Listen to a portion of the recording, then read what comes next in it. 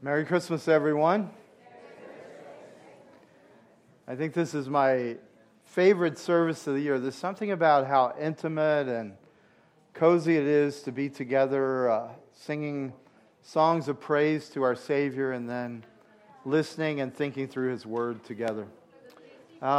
This evening, as Isaiah was reading, he read to you the narrative that Luke gives about how Joseph and Mary had to travel to Bethlehem and how there was no room for them in the inn, and then how the baby was delivered in a manger.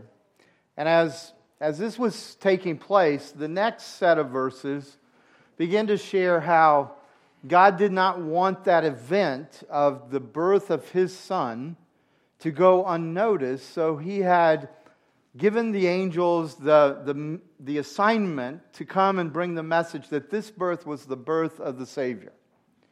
And one of the fascinating things that the narrative tells us is that the shepherds came and they told the whole town of Bethlehem about this amazing experience they had had with the angels and how the angels had interpreted the reality of Christ's birth.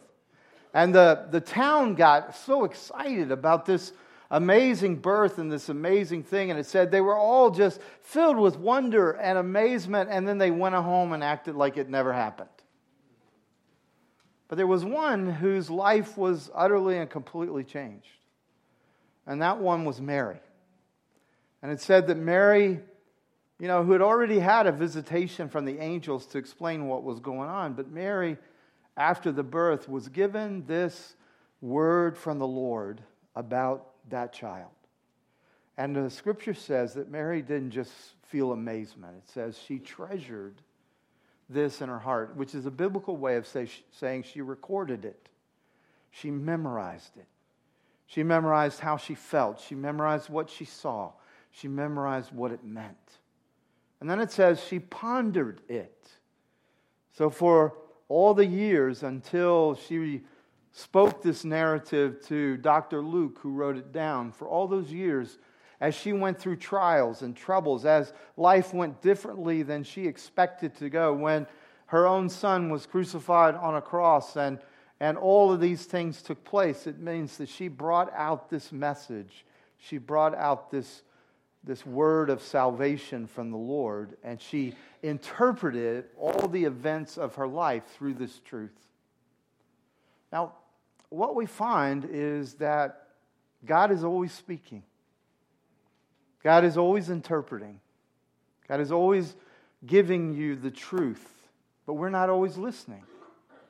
Sometimes we're like the people in Bethlehem. We get excited, but we go right back to our old default settings and our old ways, as if nothing had happened. But only Mary really gets that this truth that she had experienced was ultimate to her. It became her life.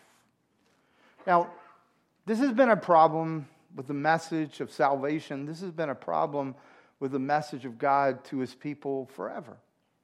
One of my favorite things is to go back into the Old Testament, like we read a little while ago. Go back into the Old Testament and see all the times that Jesus was foretold by the prophets. One of the great passages that foretells of Jesus the Messiah and who He was and what He would do is the passage in Isaiah 49. And in Isaiah 49, he's declared to be the light to the Gentiles and the glory of His people. Let me show you a little bit about what the Lord said to His people. He said, "Now the Lord says, He who formed me from the womb to be His servant, I'm the one to bring Jacob back to the Lord, and that Israel might be gathered to Him. For I am honored in the eyes of the Lord, and my God has become my strength." He says, "It's too light a thing that you should be my servant, just to raise up the tribes of Jacob and to bring back the preserved of Israel. I will make you as a light for the nations, that my salvation may reach to the ends of the earth." So in this passage, in this foretelling, you need to know a little bit about the context of when God spoke this to His people. The prophet is Isaiah. It's at a time when both Isaiah and Jeremiah had been prophesying to the people. But nobody wants to hear what they have to say, because what they're saying is, you've turned from the Lord. You're living your own lives as if the Lord doesn't matter. You've become religious, but you're no longer in relationship. And they're speaking these truths to the people. And the people say, we don't want to hear this. You're just bad news. We just want to hear the good news. And so Isaiah preaches and they don't listen. Jeremiah preaches and they don't listen until in chapter 49 and Isaiah 49, something changes. See, these people who had not listened have now been taken into captivity by a stronger kingdom. They've been taken into captivity by the Babylonians. Now they're crying out with all their voices, save us! Save us! You see, they've been preached the message of salvation over and over again, but they said it's not relevant to us. But now they're in trouble. One of the stories I heard as a kid that has never left me is that sometimes when God is speaking to us, when God is speaking salvation to us, it feels a little like a man coming to you when you're at the lake and you're sitting on the pier and you're nice and safe and you're not in the water, but you're on the pier. But this man comes and says, I have a buoy to save you. I have a lifesaver. Let me save you. And you say, why do I need saving? I'm on the pier. Doesn't seem relative. It doesn't seem important. But if you're in that lake and you can't swim and you're going down for the last time and suddenly someone appears with a lifesaver, you begin to say, it's extremely relevant right now. And so here's where they are. They're in the water. They're in captivity. They're going down. They've lost so much. And they begin to cry out. And hear the words that God says to them. I'm going to save you soon. I don't know about you, but I don't like that answer too much. I want to hear, I'm going to save you now. But he says, I'm going to save you soon. Soon, I'm going to gather you back. Matter of fact, we know it took 70 years. But then he says something more. He says, this time of your captivity, this time of your exile, I'm going to do something with this that you yourselves cannot do. I'm not just going to save you because it's not enough for me to send my son just to save you. I'm going to save the Babylonians. I'm going to save your captors. I'm going to make you a light to the Gentiles. So not only am I going to save you soon, but I'm going to save more than you. And then he says, you're also going to be a light to the ends of the earth. Now, I don't always like it when God speaks like this. I want him to save me now. I want him to do something in the moment. But here's what this passage begins to open up to us. That even your trials, even your tribulations have a bigger purpose than you realize. That God has an agenda that's bigger than your dreams for yourself. And so we're crying, save me now, when we finally gets our attention only through crisis, only when we're desperate, it seems. And yet, even though we have not been listening, he has a purpose and a destiny for us, even in the times we do not understand, that is bigger than we could imagine. So he speaks this over them, and then he says to them something really powerful. He tells them to sing. Sing for joy. Nothing has changed, friends. They're still captives. They're still slaves. And he says to them, sing for joy. Sing with the heavens. Sing with the earth. Exult. Break forth into singing. And he says, for the Lord has comforted his people. Well, they're still in captivity. How is it that he's comforted his people? And he will have compassion on his afflicted. And so as he's speaking these words, you begin to see something happening. Zion says, Zion is the people of God. Say to their God, he says, Lord, you have forsaken me. You've forgotten me. And the Lord answers, can a woman forget her nursing child, that she should have no compassion on the son of her womb? Even these may forget, yet I will not forget you. Behold, I have engraved you on the palms of my hands. Your walls are continually before me. So now the Lord answers them as they speak to him a very painful question. And the painful question really is, Lord, what are you going to do for me now? And I love this because you have to realize how much in pain they are at this moment. The temple, which was the symbol of his favor and his presence, is destroyed. It is no more. The land of their forefathers, the land that was promised to them, is no longer theirs. They're living as exiles in another land. And so they come to him with a painful question and say, we are forsaken, yet you're saying you're comforting us. We are forgotten, yet you're saying you're going to save us. And as you look at this, you have to understand what's not said here. See, they don't say we don't believe you. They just are saying to him, but what you're saying to us doesn't touch us. What you're saying to us doesn't seem relative to us. You're saying these beautiful things, but they're not really getting to the heart of our lives. I want you to understand something. You and I in this room can be totally in agreement with all of the Word of God. We can be in agreement with the truths of God and be utterly unaffected by them. Because we just assent to them. We don't disagree with them, but we haven't gotten to the place where we depend upon them for our very existence. For example, there are many people who say to me, I believe God loves me. Or they'll say, yeah, I believe that I have an identity in Christ. I believe all this stuff. But what they're really saying is that truth is way down the list of the things that I give importance to. I don't treasure that. I don't pull it out when I'm in trouble. I don't ponder on that. It's there. I don't disagree with it, but it's not that relevant to me. Some theologians that I like wrote about it in this way. They said that the evidence in your life and in my life, both inside us and outside us, the evidence of how we see ourselves. For example, many of us hear the words that say, God loves me, but you know yourself and you look inside and say, how could God possibly love me with all my secrets and all my shame? Or we look at all the unanswered prayers that we've had in our lives, how we've asked God for this or to do that or open this door or make this a reality for me, and it just doesn't seem like it happens. And so, we don't disagree that God loves me, but I don't really think it has that much relevance for me. That's what these who are answering and speaking back to God, that's what they're asking. They're saying, we don't disagree with you, but we don't see how this is going to make a difference. What this passage is talking about, and what I personally have found in my own life, is there's always going to be evidence that this doesn't matter.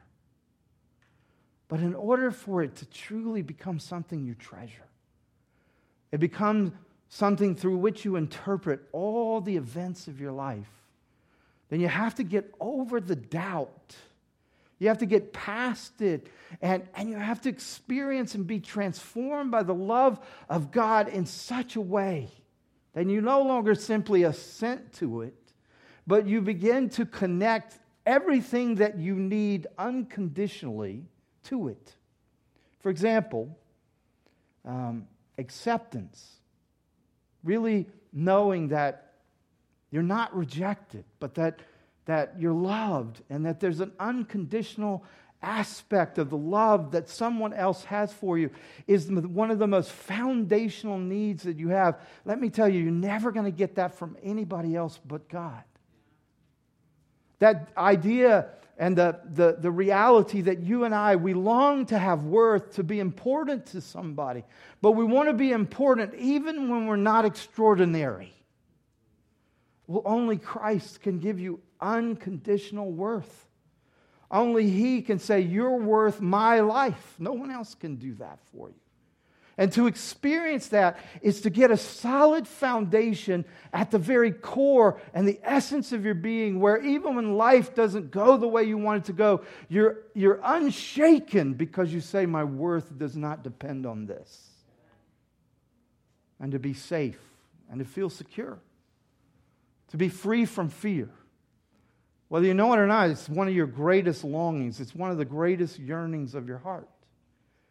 And there's only one who can make you that secure, and that's Christ himself, because he gives you his security unconditionally. And those who have encountered his love in such a devastating way say things like this: to be absent from my body is to be present with the Lord.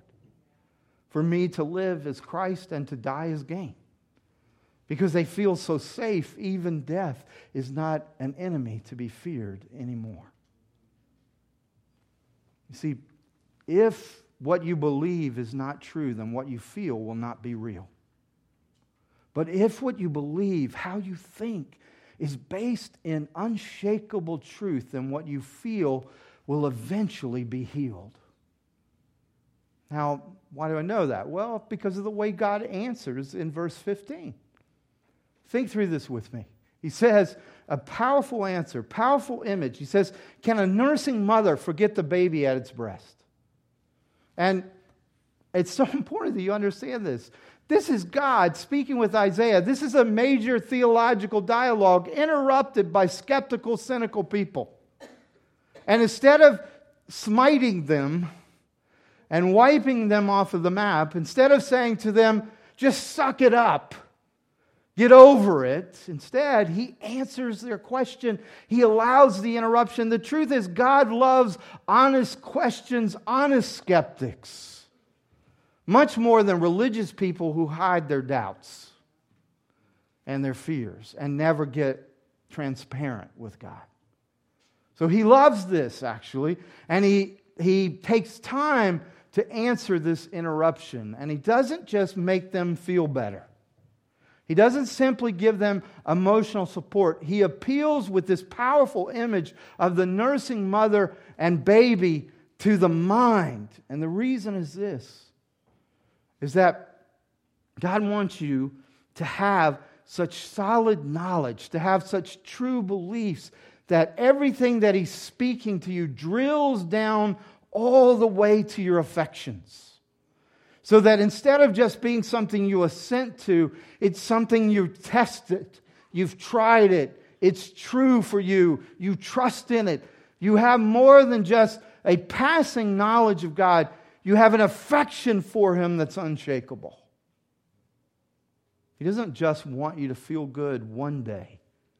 He wants you to be transformed every day by the truth that sets you free. See, God answers a question with thinking that gets down to their affections. I love what one writer wrote. He said, in other words, to know that God is like a nursing mother to you is something that can drill down from your thoughts and beliefs all the way to your heart and to your emotions. Why? Because it's in the image of the intimacy between the mother and the child that God feels towards you. See, in a way, if this becomes your revelation of God, everything that you're going through, you will see it through the eyes that my Father is like a nursing mother, and he will not forget me.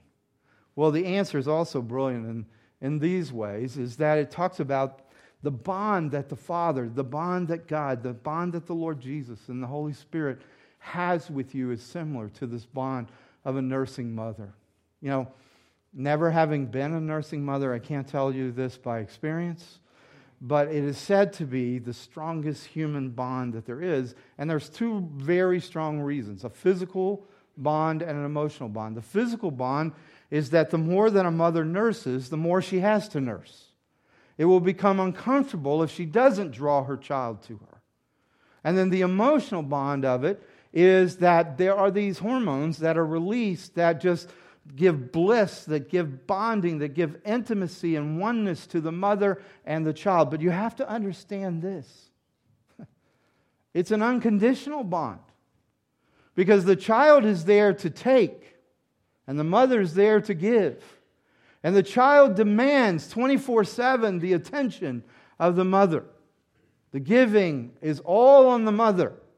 The taking all on the child. Do you not see how God says to you, you are dependent on me. You are needy. You are in a position where I am the one who has something to give. You are the one who needs to receive. He looks upon you not as someone who has some performance, to satisfy or some merit to achieve. When the mother looks at her baby, all she thinks is he or she is hungry and I'm here to feed them. And in doing so, a physical and emotional bond will take place. Now, the English translation, for some reason, changes the Hebrew. In the English translation, it says, a mother may forget. But in the Hebrew, it actually says, a mother will forget. Maybe because it sounds too harsh in a way. And you can think of how mothers who do forget their children are maybe in a sense two cases. The first is that there are bad mothers. In the last number of years, we've been having our daughter and our son-in-law have been in the foster system, and they often have been given children from mothers who either were pregnant with drugs in their system or pregnant with some kind of abusive situation and who have no concern for their children, and so they are given over to the state in order to protect the child from his own mother. So there are nursing mothers who do not care and who forget. But I think that what he's talking about here is something a little more ultimate. And it's not something that, as a mother, you like to think about.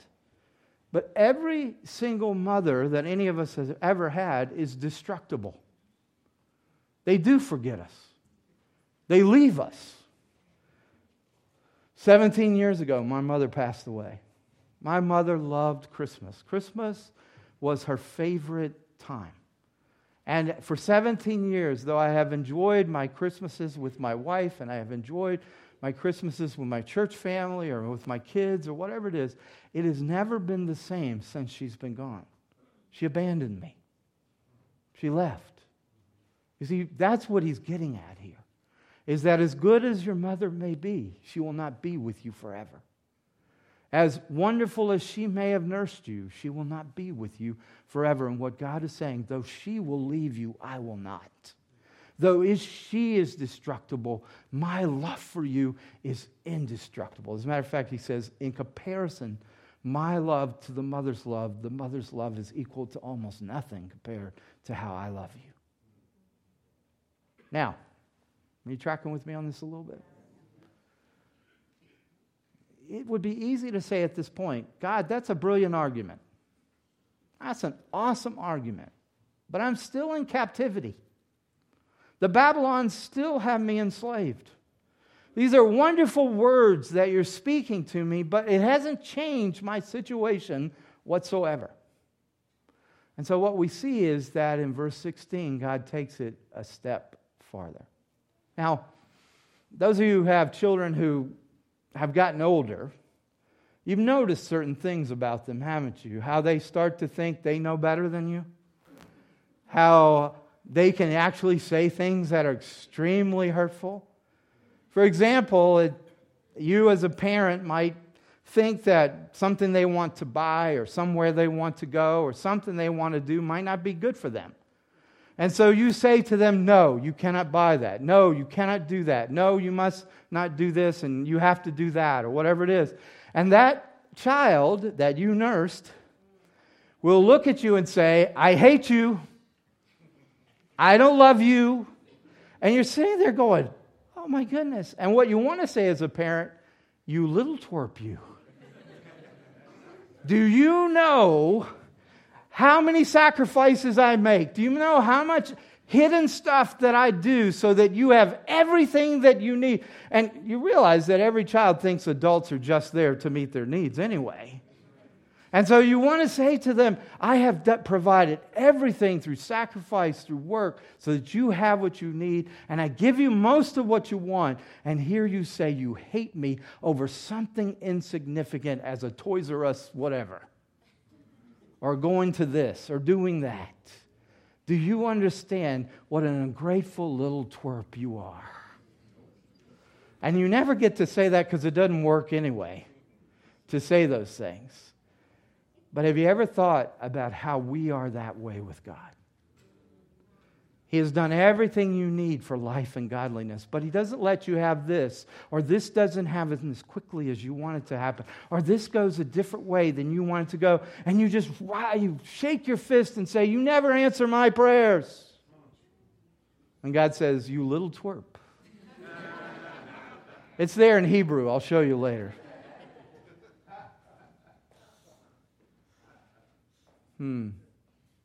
See, it's very possible that what we've realized is He knows our true needs and we don't.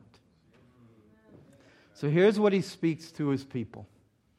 He says, I have engraved you on the palms of my hand. I have engraved you on the palms of my hand. Now notice this. He doesn't say I tattooed you. Okay, man, it could be that it could be that tattooing is painful. I don't know, but I'm not going to try it. But it could be that tattooing is painful, but what he's talking about is far more painful. Because when you engrave something on your hand, you take a hammer and you take a chisel, and there must be blood. You must go and penetrate the skin, and you must raise the blood from the skin. And what the Father is saying about the Lord Jesus Christ to you about Christmas is that when you didn't even know that you needed it, He engraved you on His hands. Now, think about this with me.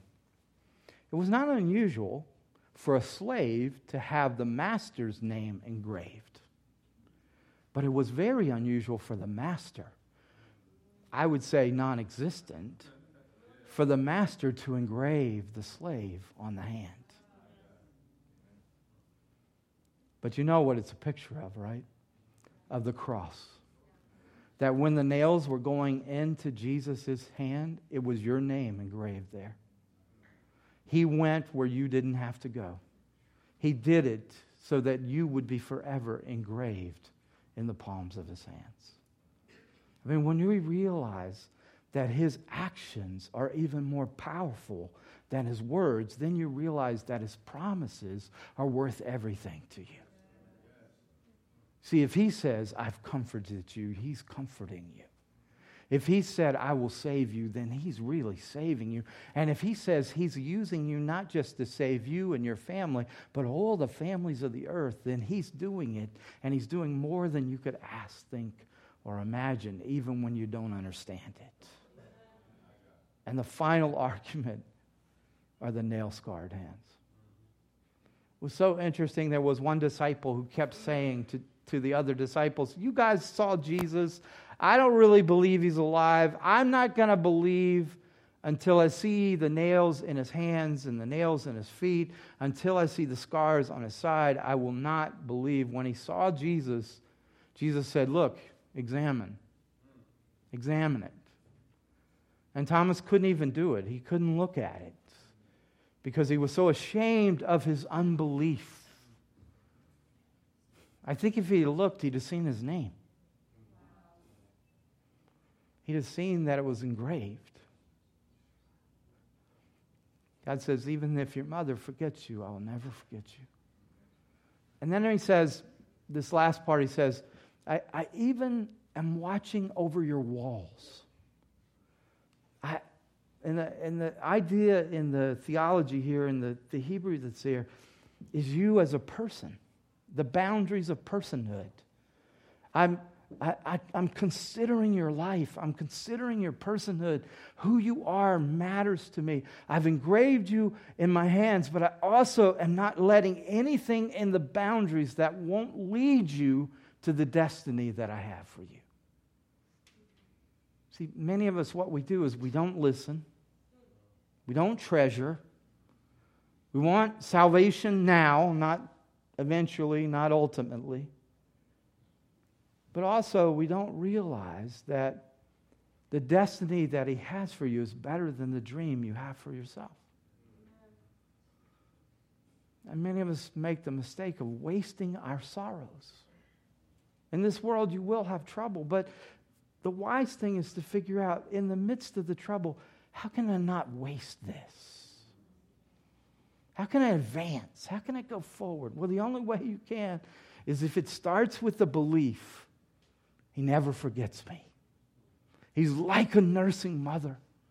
And then the belief becomes an affection. I have a bond with him. He with me. He longs for intimacy with me like a mother longs for intimacy with her child. He'll never forget me. Even when it feels like I'm forsaken, I am not. And how do I know that? Well, because the nail scars. Because he was abandoned, so I never have to be abandoned. He was rejected, so I never have to be rejected. He defeated my enemies for me. And in him, I have life, and I'm more than a conqueror. Can you receive afresh this tender image of God, the nursing mother, and yet unable, never able to be destroyed, for he'll never forget you. I like to do a thing in our Candlelight service where we turn all the lights down and we just start passing the light around to each other. That in this darkness and trouble of this world, that Jesus has come to be the light to the Gentiles and the glory of his people, Israel. So I'm going to ask, do we have somebody over there who can cut the lights for us? I love it when it's dark and then we put the light from the candles. Plus, we all look prettier that way.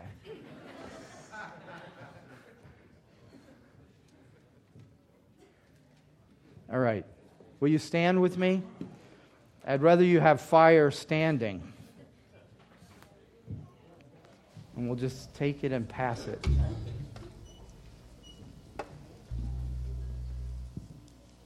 Oops, yours does not want to light. There we go.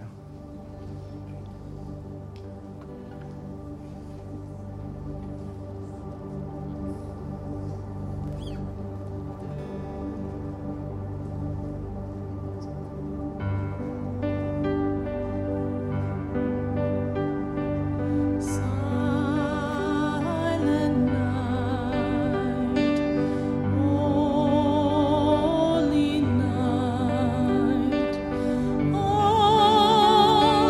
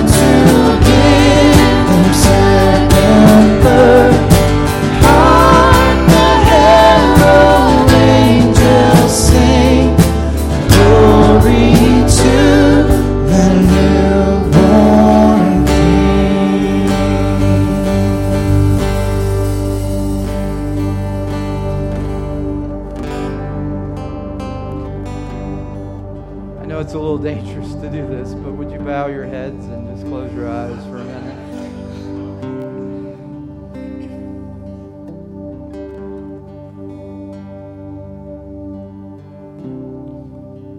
God longs for intimacy with you.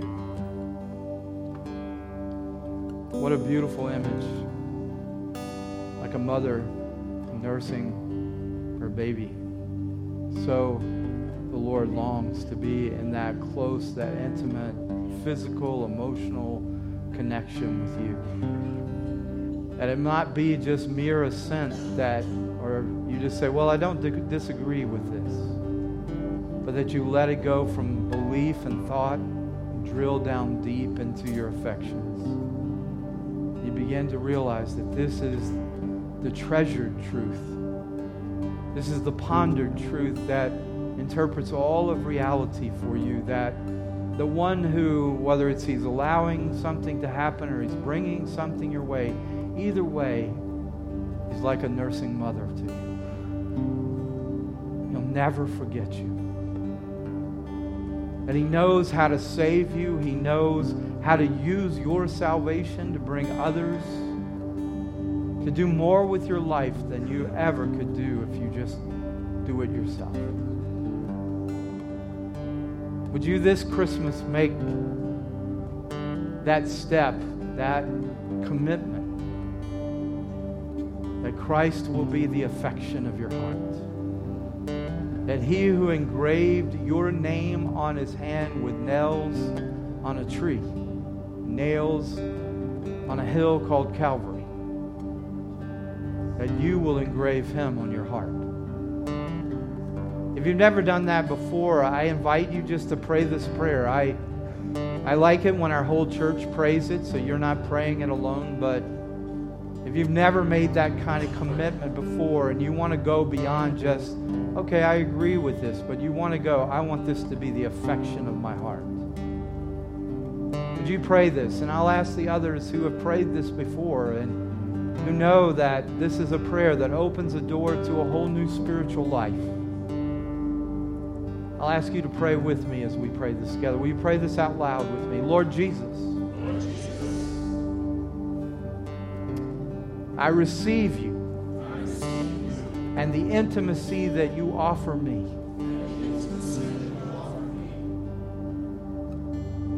You will never forsake me. You will never forget me. You have engraved my name in the palms of your hands.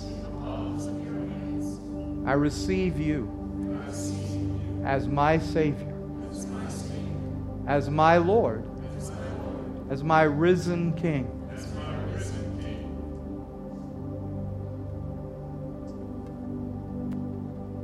This is the kind of a tricky part. I want you to say this. It's my words, but you can make them your own. Only your heart can do this, but we'll say it together. I commit myself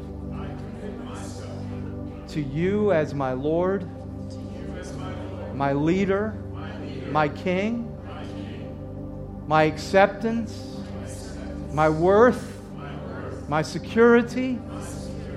I turn from all the other places